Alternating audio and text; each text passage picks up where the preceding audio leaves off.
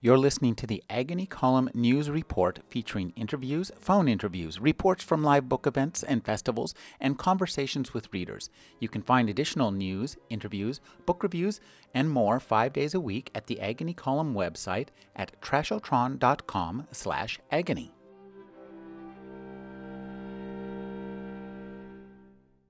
John Scalzi is the author of the Old Man's War novels, including The Old Man's War, The Ghost Brigades, The Last Colony. He wrote the Lock-In series, including Lock-In and Head On, Agent to the Stars, Red Shirts. He wrote the Dispatcher novels, including The Dispatcher, Travel by Bullet, and Murder by Other Means. His newest book is The Kaiju Preservation Society. Thank you for joining me, John. Sure, good to be here.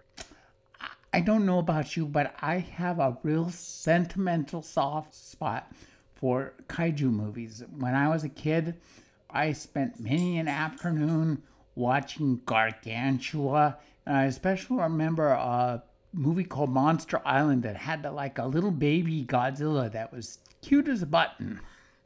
That I saw many a times on KTTV, Channel 11. Los Angeles. Did you have a similar experience as a kid? In fact, I grew up in the same area you did, so I remember those monster movies. You know, not only KTTV, but also Channel 7 would have the 3 o'clock movie, and they would do a whole bunch of stuff. Channel 9, I think, also did monster movies.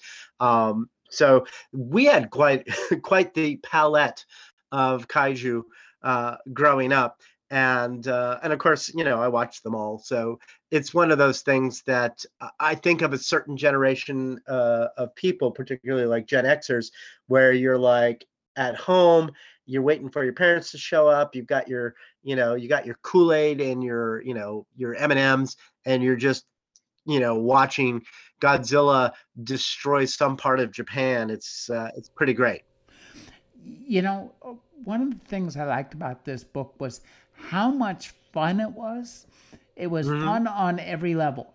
Every sentence was fun to read. You write with a really amazingly well-honed sense of humor. The plot was fun. The character interactions were fun. The world building was fun. This was just I was about to say a movie, but a novel that was wall-to-wall fun. And that's something I've detected throughout all of your writing. So speak a little bit about the importance of writing fun and having fun while you write. Well, I mean, honestly, to talk about the writing first, if I'm not enjoying what I'm writing, why would anybody who reads it, be having fun with it either? I mean, I think it's really kind of important that you get the sense that the writer of the stuff that you are reading is having some sort of emotional reaction to the stuff they are putting on the page. And for me, particularly with kaiju, which was coming after a kind of a rough patch for me in terms of creativity and just sort of dealing with life, because it was in the aftermath of 2020, just having fun just seemed like a good thing in and of itself. And with me also, the other thing is quite honestly, I write for people. I don't just write, difficult prose in my little hovel. I write for attention. I have an ego. And beyond that, I am super easily bored with my own writing. So, quite honestly, if I just go on and on and on about something, eventually the editor up in my head is like, what are you doing? I am so bored. Please stop. And I think that's actually important, to have that just really vicious, easily bored voice in my head. It's like, what are you doing? Just get to the story. Where's my explosion? Where's my sarcasm? Let's go. So for me, I think that obviously comes through, I think, in the writing as well. There's a set of books that begin around 2017, and I'm thinking with the Dispatcher novels. Sure. And there's 3 books there, and they're all really fun and have a great premise. And this Kaiju Preservation Society also.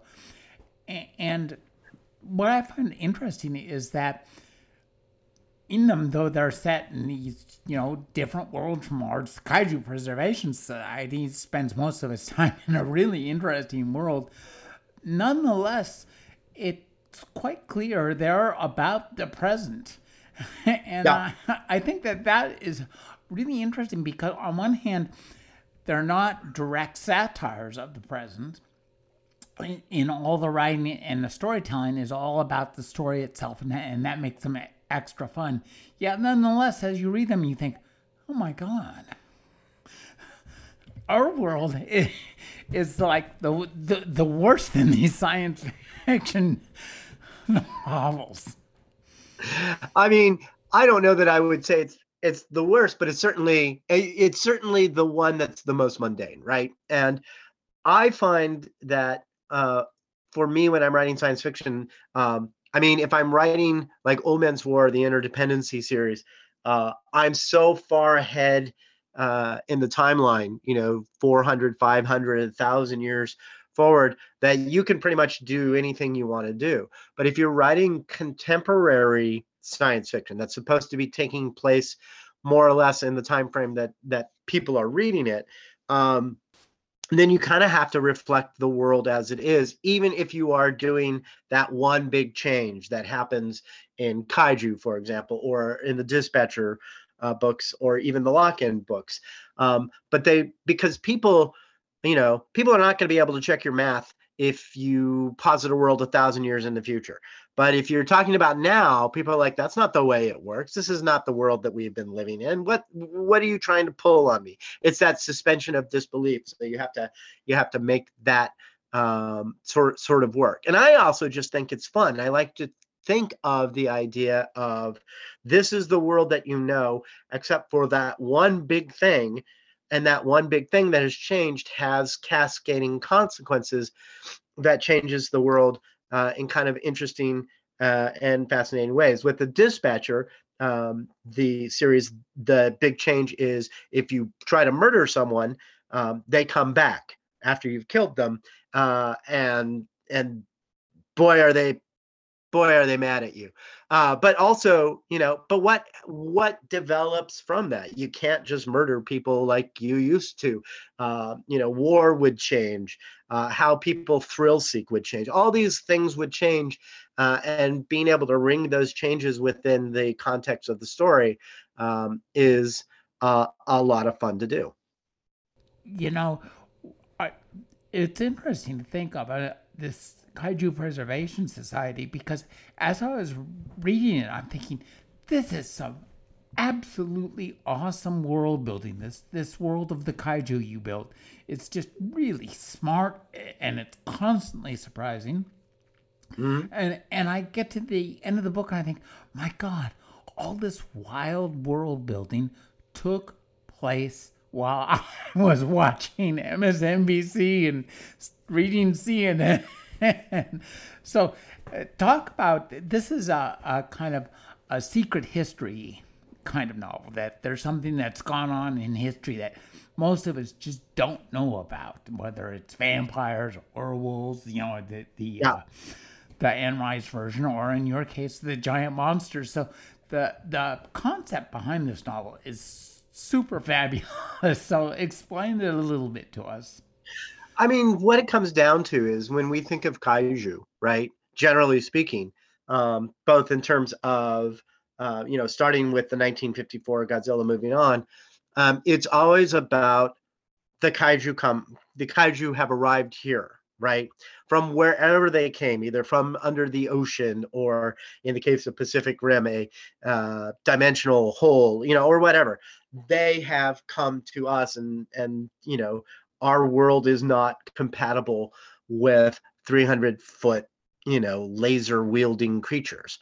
Um, so for me, it was sort of obvious. What's the flip side of that is, well, what sort of world is congenial to a kaiju-sized creature? What would be, instead of them coming through to us and all the consequences of that, because that's been done over and over and over and over. What if we went and visited their world? What if we were the invaders, so to speak? And what would our responsibilities be? What would we be doing while we were there? What kind of world would that be? And so when you start thinking about, oh, it's the kaiju world, not the human world, then you start having to build that ecosystem around the kaiju. I mean, they are, because they're 300 feet tall, they are the most apex of the apex predators, right?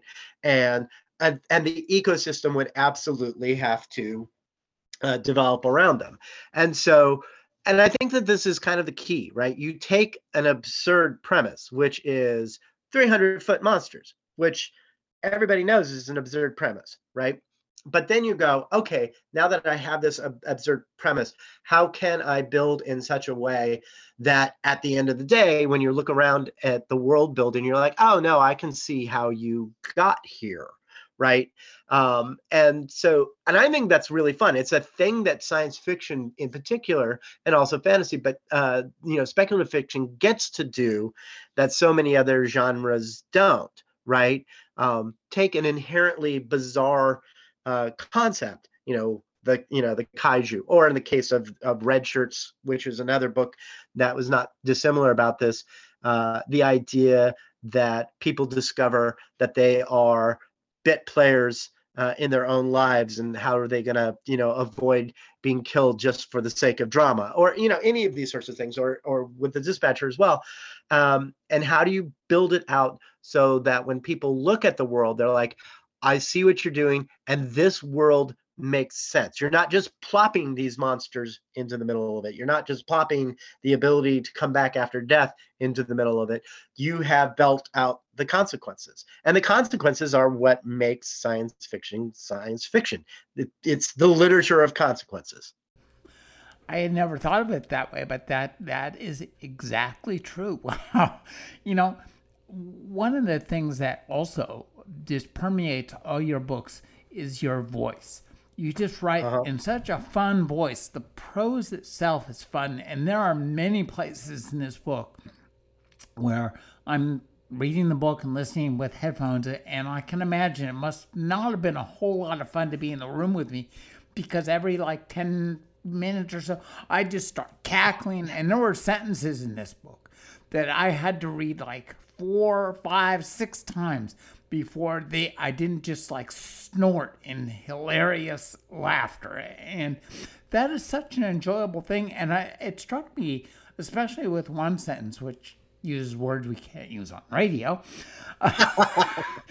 that, there's an incredible amount of skill that goes into that.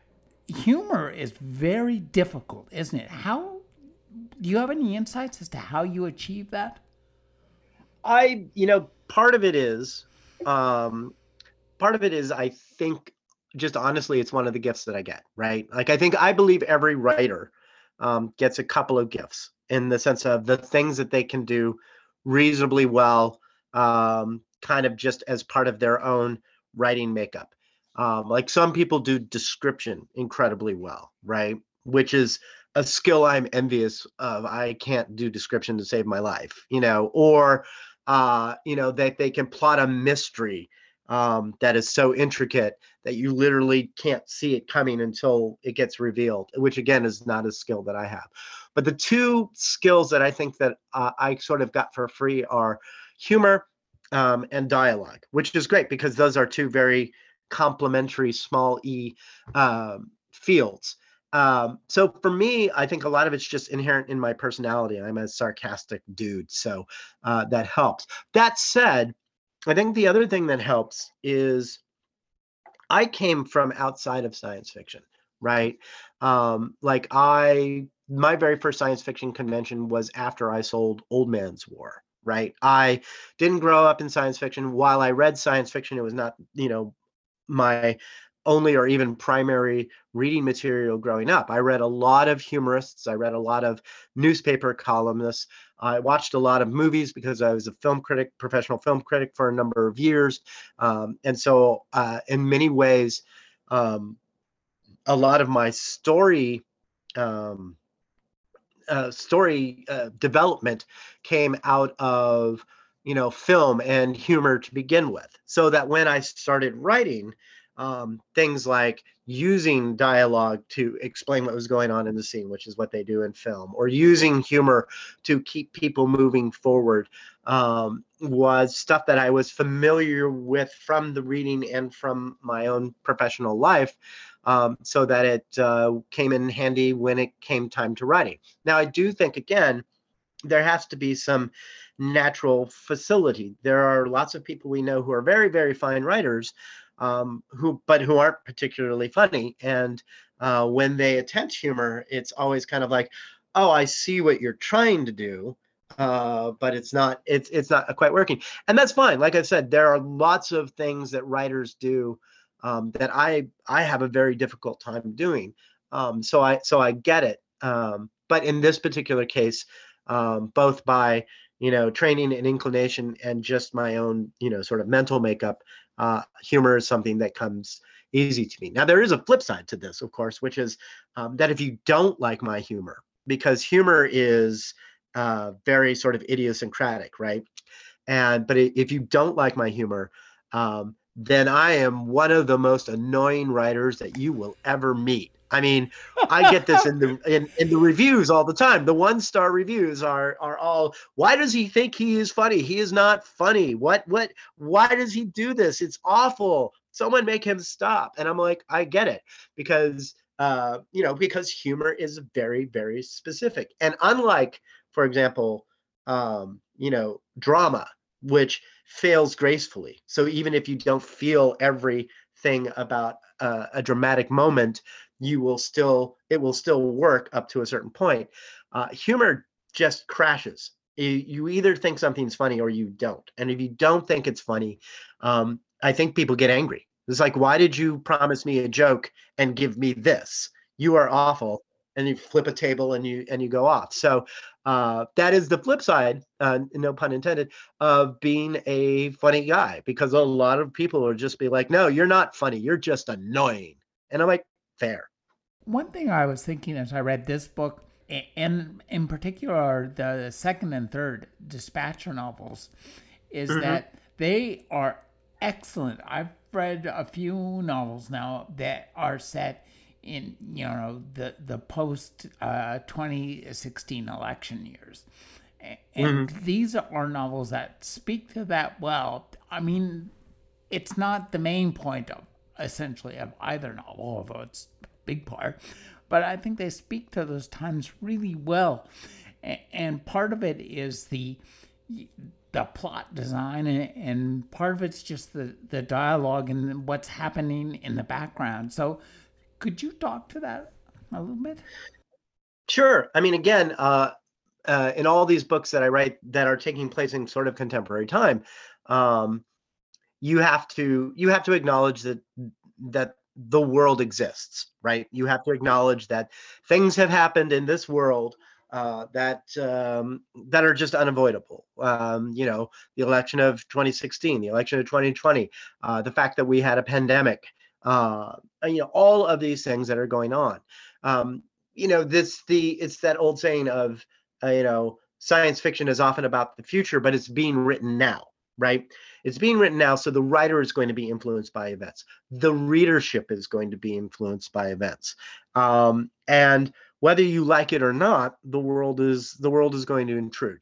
And so the question becomes: are you going to fight the fact that you live in 2016 or 2017 or 2023, as the case may be now, and just try to pretend that the world is not weighing down on you, and not weighing down on your readers? Or are you just going to accept that that's part of the background radiation of your story building and your world building? And I think for me, particularly when I'm writing books that are meant to be taking place in a contemporary time, you just have to accept that that's part of it. In both the Kaiju Preservation Society and the most recent Dispatcher installment, Travel by Bullet, both of those acknowledge that there has been a pandemic, right?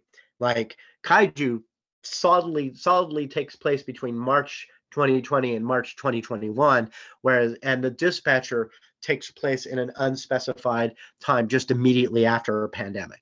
And part of that is just that when people read that, you don't dwell on it, but they're like, oh yeah, no, we get that this is, that there's going to be residue from these sorts of world busting events, and then they just sort of move forward to it.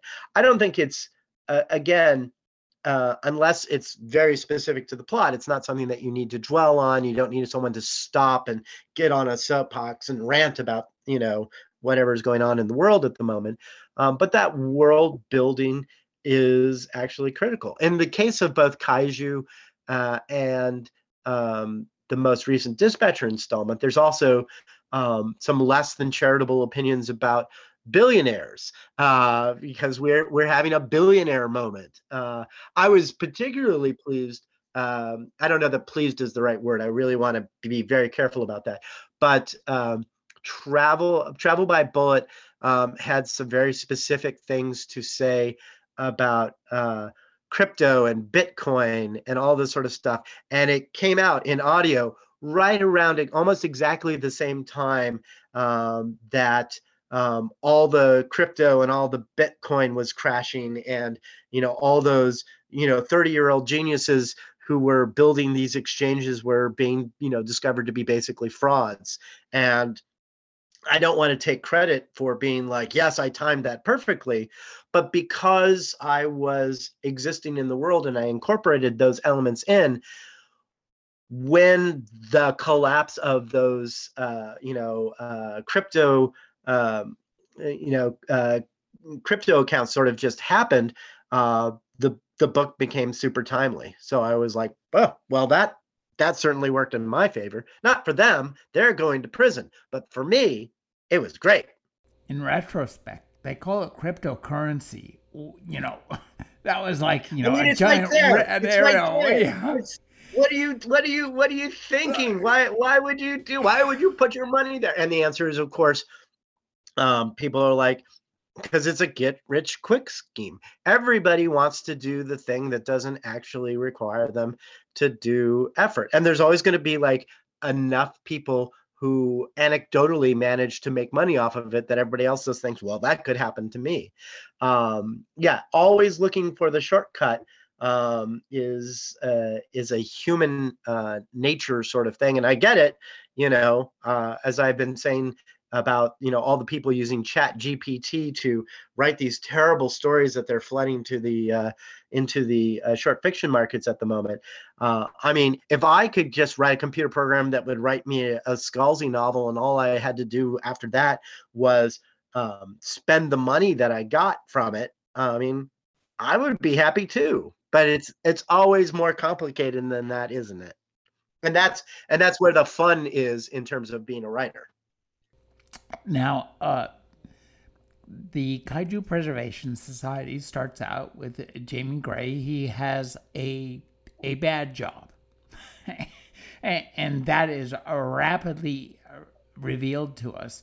And I think you capture that kind of those tech jobs quite well. Is that how much experience do you have in that world? I would imagine you have some. Well, I actually worked at America Online in the mid '90s. Oh my God! Back in the day. Jurassic times. Jurassic times. You young people don't remember, but we had to stick a phone receiver onto a modem. But I worked at from '96 to '98 in the building, and then as a freelance contractor after that for a number of years. So that was very much the first wave of tech, and so I got to come in as that was rising, experience the first tech bubble, and then in the early 2000s, I was also a consultant for a number of tech companies with writing and other things. So I had a lot of front row seat with the development of that. And then, of course, beyond that, I know lots of people who are in tech now. There are lots of people who, from my time at AOL who have then gone on, other, people that I've met along the way. So it's a world that is actually familiar to me. The dynamic of the personalities and everything else has not changed substantially since the days of AOL. I mean, I came into AOL and it was like just kind of the coolest place ever. There was, it was like graduate school, but people were awesome. And, there was a lot of pressure, but we were all cool and we were all paper millionaires because we had stock and all of that sort of stuff. So that dynamic continues to move forward. In addition to that, I mean, I also did a lot of stuff in finance. I had my very first book was a finance book. I consulted with financial companies and wrote financial newsletters and so on and so forth. And so again, that was another field that I was comfortable with, both kind of looking into and saying. The simple fact of the matter is, there are certain fields in every generation that are sexy, and tech and financial services are the sexy ones because there's so much money involved. And as soon as you hook into that, then things, get kind of crazy. So anything that I'm writing is to that extent is at least vaguely related to either my own experiences or the experiences of people I know in the tech world and the financial services world. Jamie, it's not too much of a spoiler to say he finds a new job, and this involves being in the kaiju world. And I think one of the things you did, and you spoke about this, but you do it quite brilliantly, I thought, was to make all of this stuff that can't be real seem real, and you have a whole, biology associated with these critters that mathematically just couldn't exist. They'd collapse on their own bones, and something that size. It's the inverse square law, I think that. Square cube law. Square cube law. So tell us a little bit about designing an impossible biology. Well, I mean, the thing about the thing about kaiju is that they are impossible. The way that we think of them, like, if you have Godzilla, right? Godzilla being 200, 300 feet, right? Just the sheer, if it's built like, a usual reptile, it's too big. It will absolutely collapse. And I think that is the, again, no pun intended, the oversized elephant in the room. That, the physics of kaiju don't work. So one of the things that I needed to do was to imagine a plausible way for these 300-foot creatures to get away with being as large as they were without completely just saying the square cube law doesn't exist on this planet, because of course it would. It still has to. And the two ways to do it is to find, I employed an element that made it marginally plausible, which is, they're it's not a spoiler. They are basically nuclear creatures, right? And that is explained through the development of the world as that exists. But the other thing is, and this is really important, having then described how that works, I stop explaining it, right? I don't over describe it, right? Because as a casual writer of technical and scientific stuff, the minute you start over explaining things, that's when the nerds will come for you in the night, right? They'll be like, I see where you said this one thing is just completely wrong, and how could you do that? And that just doesn't make sense. So what I do is I'm like, well, they imagine the one, absolutely acknowledge the square cube law exists. I literally have as part of a chapter, the one of the people at the base on the kaiju planet is saying to the new biologist, go ahead and say it. You're thinking it, so you can say it. And the biologist says it. Square cube law. Oh, what's going on? And so the answer to that is literally picking up this huge folder of explanation, dropping it on her lap, and like, it's in there, and it explains it all, and then never telling anybody what's in the big folder, right? Just that they know that the big folder exists. It has something to do with nuclear, organically occurring nuclear power, and all of that sort of stuff. And but yeah, just don't over explain it, because what will happen then is the nerds who actually know this stuff will be like, well, how could this work? And then they will create their own explanation in their brain that satisfies them. And then they'll come visit me at a signing or something. It's like, I know what you were thinking when you said this. It's this, blah, and they will tell me their own theory of how it works. And I'll be like, you are brilliant. That is absolutely 100% correct. And of course, I don't know, but that is that. Honestly, that is the secret. Get the science we actually know right, which is not difficult. Responsibly speculate up to a point, and then stop and just let the people, because anybody who doesn't care about that stuff doesn't want to go into detail on it. And all the people who do care about that stuff will just generate it in their own brains rather than trying to pick apart what you said being wrong.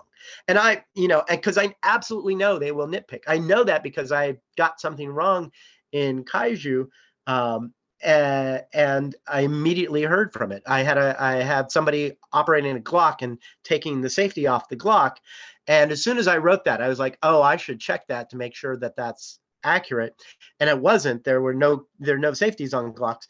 And I was like, I need to change that. And I never did. So it got into the publishing. It got published.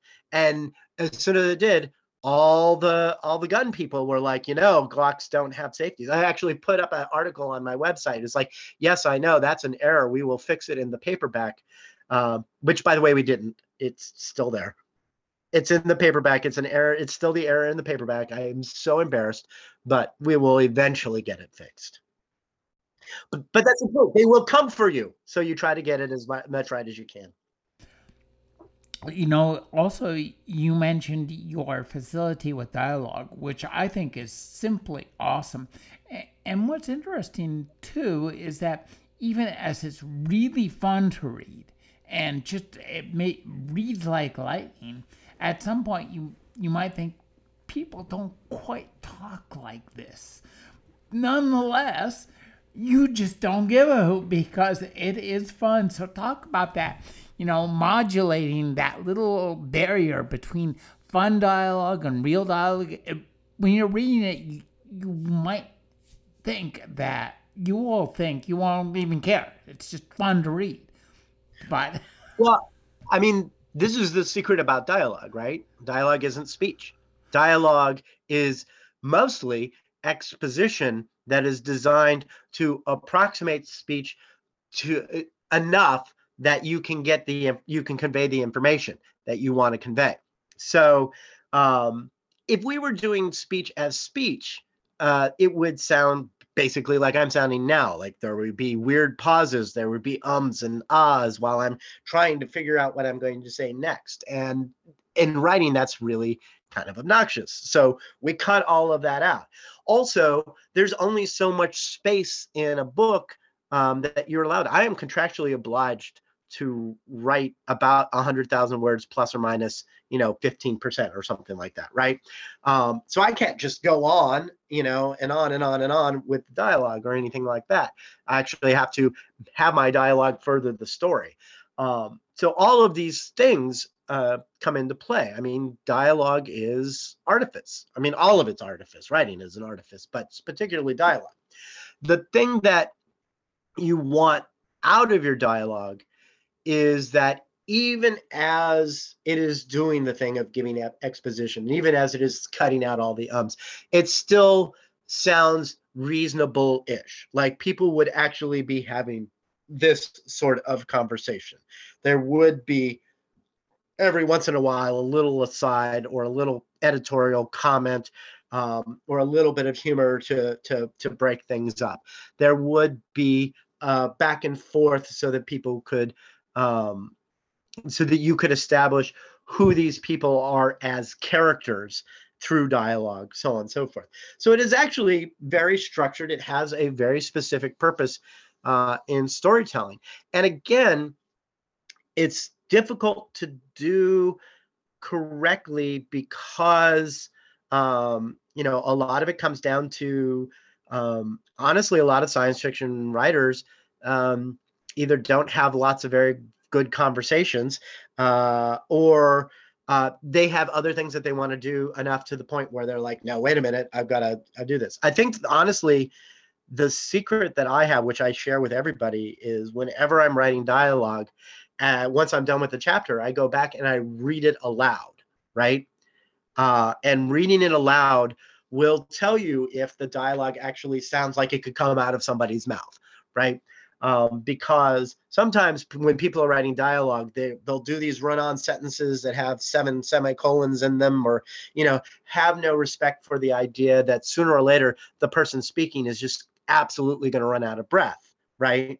And so the simple act of speaking your dialogue aloud will let you know whether or not the way that you've constructed the sentences they are speaking to each other has any sort of resemblance to how humans would actually speak. So that is my first, piece of advice to anyone. And it's the thing that I absolutely do. Now, and again, there's pluses and minuses to this. I do a lot of storytelling through dialogue.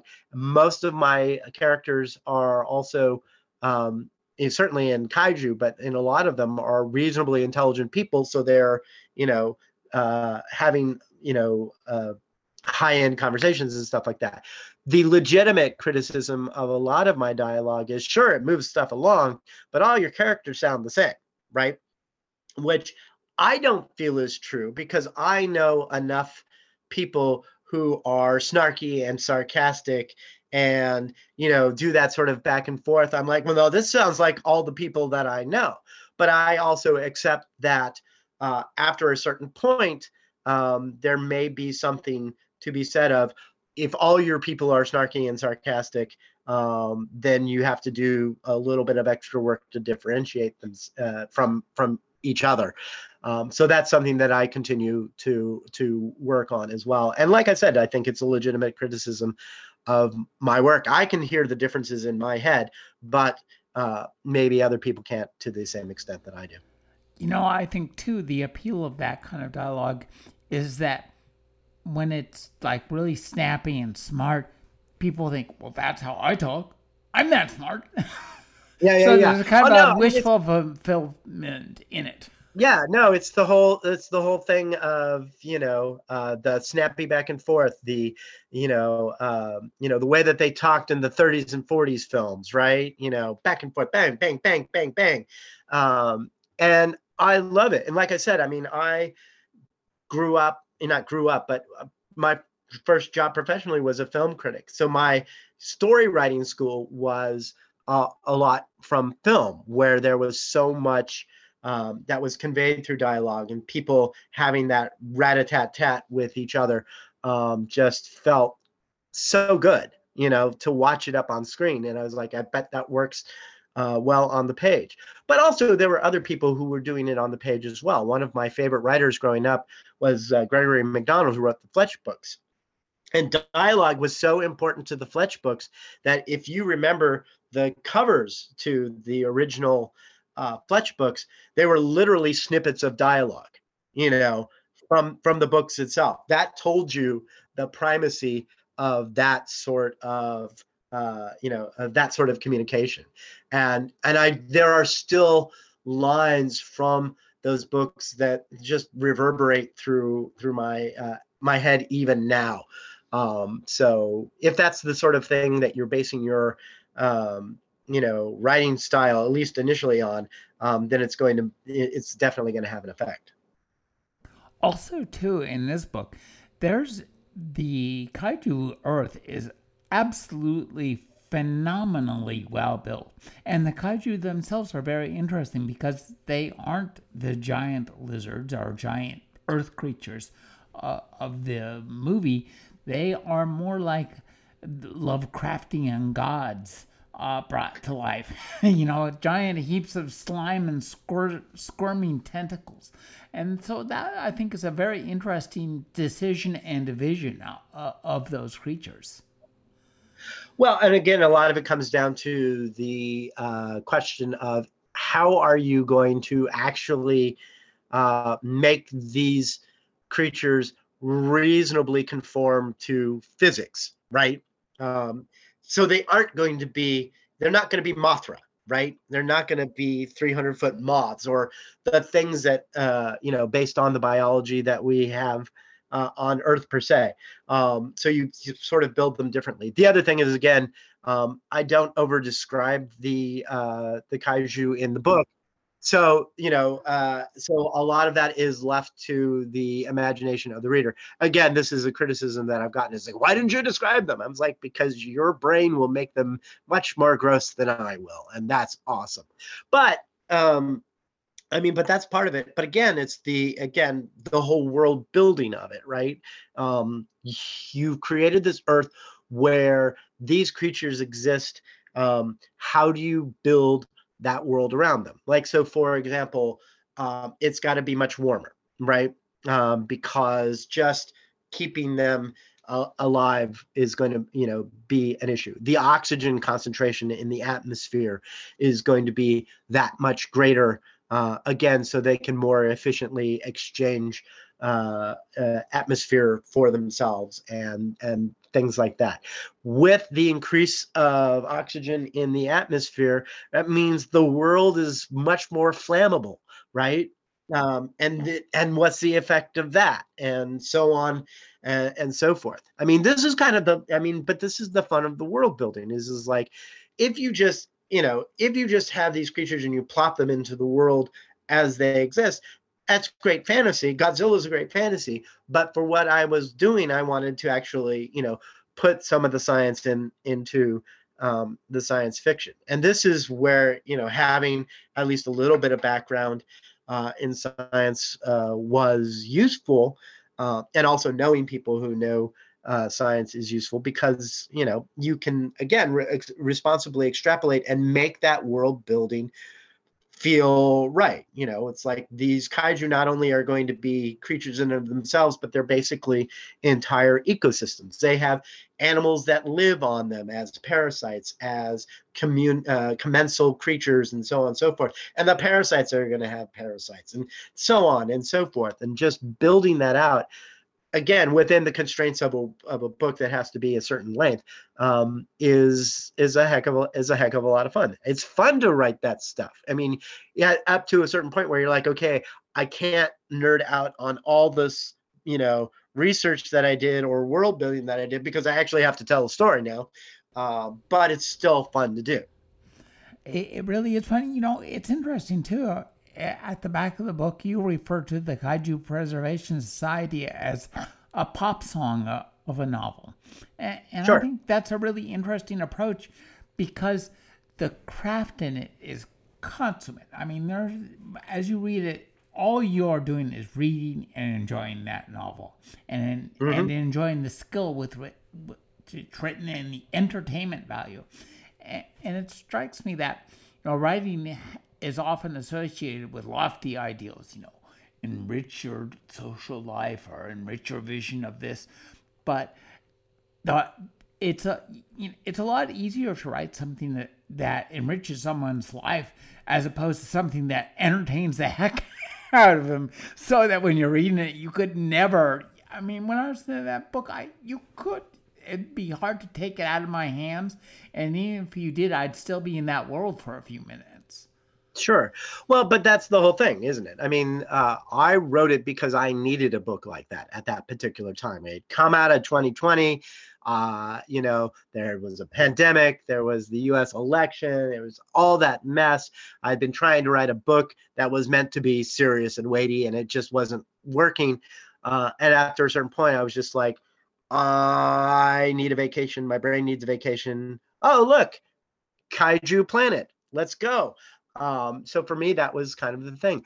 But I think the other thing is there is a recognition that none of this is easy. It's not easy to write a perfect pop song. I mean, you think about Brian Wilson writing God Only Knows, right? Uh, all the craft that has to go into all the understanding of how music works to elicit a response in someone.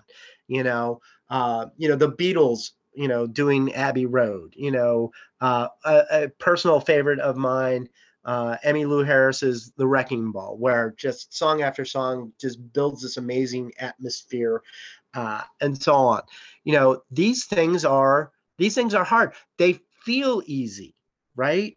It's like you listen to a 3-minute pop song and it feels good and it just gets you into that mind frame. But that's the whole point. It's supposed to feel easy. You are supposed to feel that way. That was the point of the thing. So for me, constructing something that was fun, it's a skill, and it's a skill that I'm actually fortunate to have. I don't think everybody needs to write like I do. There doesn't need to be, uh, you know, 15 different versions of me. There needs to be one of me, one of Nora Jemison, one of China Mieville, one of Arcady Martin, any of the people who in speculative fiction, because that gives us it gives us a smorgasbord of writing to enjoy, no matter what mood that we're in. But the thing I always tell to people, and I'm both very, snarky and cranky when I say it, anytime someone says, well, what you do is really easy, I'm like, okay, do it. If you think it's easy, you go ahead and do it. You think humor is easy, do it. You think, doing the page turning thing, is easy, go ahead and do it. It's not as easy as people think it is. It is actual real craft, and I'm really good at what I do. Now, that said, I don't want to over egg the pudding. I mean, I wrote this thing in 5 weeks. So, partly just because it was just like I was having so much fun writing it that I was just, banging it out as I went along, and I didn't overthink it. I was just like, yep, this works, let's go.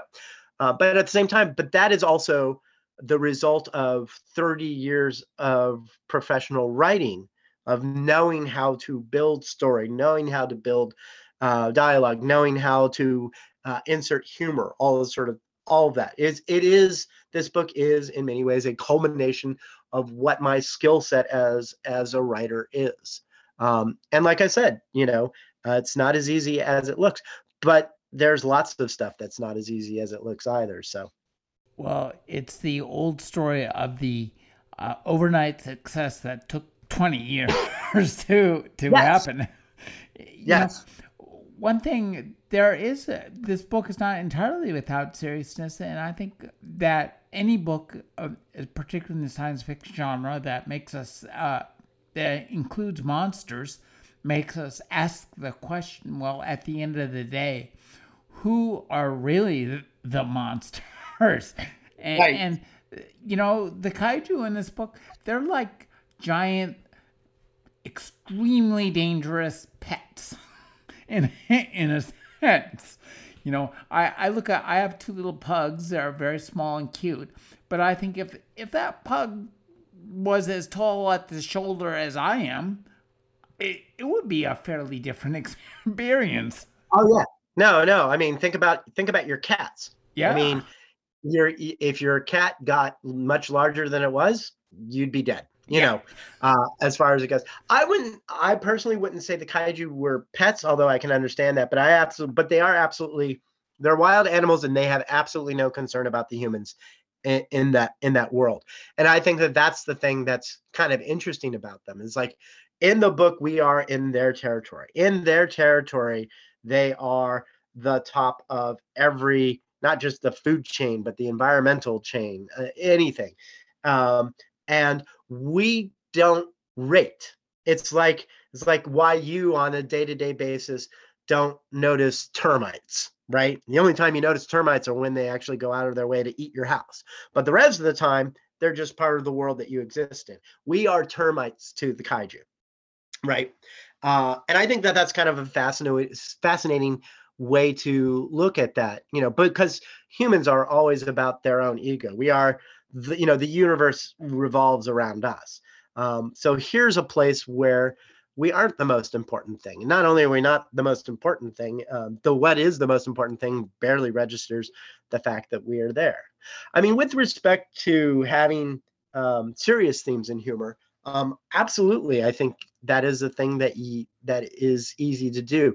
The thing about humor is that if you always just hit the hammer button, the humor button, it wears out, right? It's very, very difficult to just hit that single emotional note over and over. The book always works better if there's a dynamic range. And it also works better if there's a point to the funny stuff that you're doing. I'll give another example of a different book that I wrote, which was called Red Shirts, right? Where there was, it was very farcical, like I said, these, bit characters in a fictional world realize that they are bit characters in the fictional world. And, they're like, we don't want to die. They don't want to be red shirts. And how do they resolve that? But along with that was the more serious idea of, this is your life. This is your one and only precious life. And what, in fact, are you going to do with it? And some of the characters in that book realized that up until the events that transpire in the book, they were basically sleepwalking through their own life. And that's very easy and it's very convenient to do that sort of thing. But when it's done, it's done. And at the end of that road, when there's no more road anymore, that you've come to the end, then you look back, is this the life that you wish you would have led? And that's actually a really kind of heavy idea. And like I said, within the context of the story, I tried not to like over egg that. I wanted people to come to that aspect of it just in the reading itself, just as with kaiju and other stuff. I want them to pick up on those more serious themes on their own, but they're there. Not only because it's better for the story that they are there, but because these are the things that I think about as well, right? I use a lot of humor, but sometimes I wake up in the middle of the night at like 3:00 in the morning and my brain is like, one day you're going to die, right? Like this whole existing thing, you're going to stop doing that. How do you feel about it? And I'm like, it's 3 a.m. Why do I have to think about it now? It's like, there's no better time. It's either this or, think about your bills. So yeah, even though I'm funny and amusing, I have those deep thoughts, and every once in a while I want to address them. The new novel by John Scalzi is The Kaiju Preservation Society. Thank you for joining me, John. You're very welcome. Thank you for having me.